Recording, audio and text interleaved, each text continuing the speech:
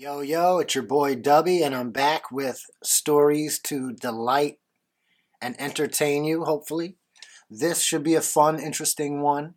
You know, these challenges that go around the social medias where they challenge you to list things in no particular order with no explanation. Well, one of the popular ones was the concerts ones, your first concert, last concert, etc., etc. And I did participate in this one. It's the only one I ever participated in. It was kind of fun. The rest of them are they seem a little jivey to me. But for this story, I figured I would go down my list and explain, because the challenges tell you not to explain. And I thought it might be fun to maybe give a little anecdote about each of my responses. So here's the story, here it goes. The list goes like this, and I'm going to go in order on the list the way it asks. So, first concert. My very first concert was Rod Stewart. Rod Stewart is my mother's favorite singer. I grew up listening to Rod Stewart every day. To this day, I still, in fact, love Rod Stewart. Rod Stewart played with the Faces, Jeff Beck. That's one of the most awesome eras of Rod Stewart. But this story here is about my first concert. So it was my first concert. I was 6 years old. I went with my mother and this dude that she was going to wind up marrying shortly after. The concert was at Madison Square Garden, and I remember distinctly that was one of the turning point nights in my life, because I was like, this is a concert, it's Madison Square Garden, this is fucking awesome. I guess this was in the era where you could buy a 6-year-old kid like a concert ticket and just take them with you. But whatever. But it is like, it's fucking the era of, well, I'll explain. So we get to our seats, which are so seats. Y'all know how Madison Square Garden seating is.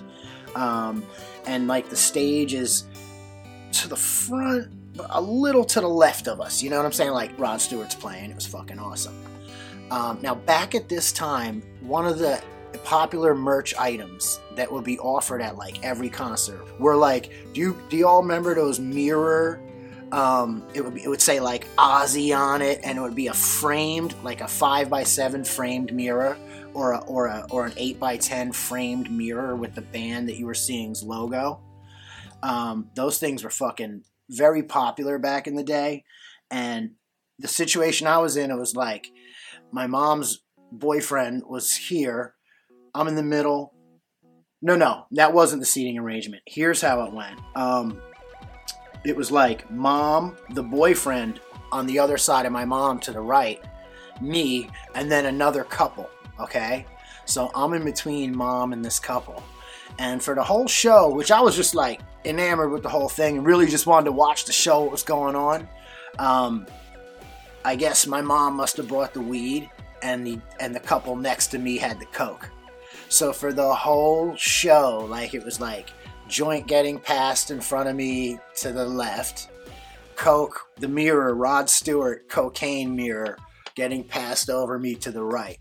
And that went down all night. One other notable from that concert was there was a lady dancing in front of us, and I don't know how they did it. Somebody made a fireball somehow, something burning, and pegged this woman in the back in order to get her out of the way of the line of sight so we could see the stage. Not we didn't throw the fireball, but I don't know, I guess it was that eggy cocaine that had people going. Last concert. The last concert I saw was Black Uhuru in New York City and Manhattan at the Sony Center, I believe it was, and it was for my birthday, which is in September, and it was kind of like a week show. And a lot of shit happened. I'll tell you a couple anecdotes. So it was my birthday party. Me and the missus saddled up. We went to Manhattan, got a room in this like in Times Square area, because the theater was like around the corner. And it was cool because it had an outdoor bar and restaurants, and it was September and still beautiful weather here on the East Coast. And we could look out over the traffic, have drinks, eat. I invited my friend Gingerman. He brought his gal with him. So we had my birthday party sort of on this ledge overlooking Times Square and 42nd Street busy traffic activity. It was super cool. Everyone had a few drinks. We got a little smashed up, and we parted ways to go get ready for the gig and agreed to meet up at the theater. Friends got lost in Manhattan, the friends from Cleveland. because they were just over celebratory, you know, at the lunch before. We got to the gig. My main gripe about this gig was it wasn't the original Black Uhuru as I assumed. I thought I was going to be seeing Sly and Robbie with Michael Rose as Black Uhuru. But as a matter of fact, it had one original member from way back in the day who didn't do much singing at all. That cat just played kind of percussion and kind of danced around, and had a young singer that nobody really had a connection with because he's not the voice on any of the hit records and stuff we love. Boom. That was my last concert. But it was my birthday, and we had an awesome time. Best concert. The absolute best concert I've ever seen was David Bowie. Yes, I am lucky enough to have seen David Bowie. As I mentioned earlier in the story, my mom took me to my first concert, which was Rod Stewart. Subsequent to that, she took me to many other concerts, one of which was David Bowie, again at Madison Square Garden. It was an awesome time. I was still young, but I was getting hip enough into music to understand. I knew who David Bowie was. I loved his music. He had Peter Frampton on guitar with him. I've never really dug Peter Frampton too much, whatever, and even as a kid I didn't really give a fuck about him too much. But side note on that, he's from Humble Pie. I didn't know that at the time, and I love Humble Pie. Peter Frampton on guitar, David Bowie, and the show, these just massive shows, like a fucking big stage production. Bowie was doing all that, but then singing all these amazing classic hits that he's delivered over the years. Rebel Rebel, I remember distinctly. But best concert ever that I've ever seen, David Bowie, hands down. Done. Now, worst concert. Worst concert I've ever seen, Lou Reed. Let me explain. I'm a huge Velvet Underground fan, and I like a lot of Lou Reed solo shit. Of course, I like the albums you're supposed to like Transformer and stuff like that. I even like some of his like late 80s stuff, like where he was doing radio-y stuff. That stuff's kind of cool too. By that time I was a little older and it was kind of old people music to me, but Velvet Underground, always loved him. So when me and the lady had a chance to see Lou Reed right here at home in Asbury Park at the Paramount Theater, I jumped at the chance. We go to see Lou Reed. Now, I come to find out, but my friend, who's one of the promoters for the show, that Lou Reed has a rider in his concert, that he's never to be asked to play Walk on the Wild Side or any of the shit that you'd want to hear. So we go into the concert and take our seats, and we're treated to, and I use treated in air quotes, we were bludgeoned with whatever this guy thought was cool off his new album, when it was like, dude, like fucking play some Velvet Underground shit, man. And like, he just fucking sucked for 45 minutes. And this is an artist that I really love and admire, one of my favorite recording artists. And I was just like, I turned to my gal, I'm like, babe, you ready? She looked at me, she's like, let's bail. And I actually walked out on Lou Reed and left early. Worst concert ever. Artists that you've seen the most in concert. This one for me is fucking very easy. It's the Grateful Dead. I used to actually go on the tours with the Dead. Not as an artist, but you know, like with the Deadheads. And I've never classified myself as like a Deadhead that much, whatever. By the time I was seeing them, they were old and like pretty much, no offense to the Deadheads, sucking. Because it's like, they weren't the fucking guys they were when they were 25 in 1971. Let's just put it like that. But I would travel with them, go out in the summers mostly. I would do the summer tours, and I'd be out for 2 months at a time. And I probably did that for like 3 or 4 years of my life. And I've seen the band dozens and dozens of times. The next one was, what's your next concert? Well, that one's easy. I'm going to see Hall & Oates right here in New Jersey at what I still call the Garden State Arts Center. I'm an 80s kid. I'm stoked. Next up on the list was concert you'd had the most fun at. This one is easy. I remember it like it was yesterday. I'm 19 years old. I pull up at Lollapalooza and park my VW convertible, Beetle, bam. I get out. And as soon as I park, I drop the hit of acid that we had brought. I do remember being interviewed by Eric Deggans from the Asbury Park Press. I would run into this guy at shows all the time.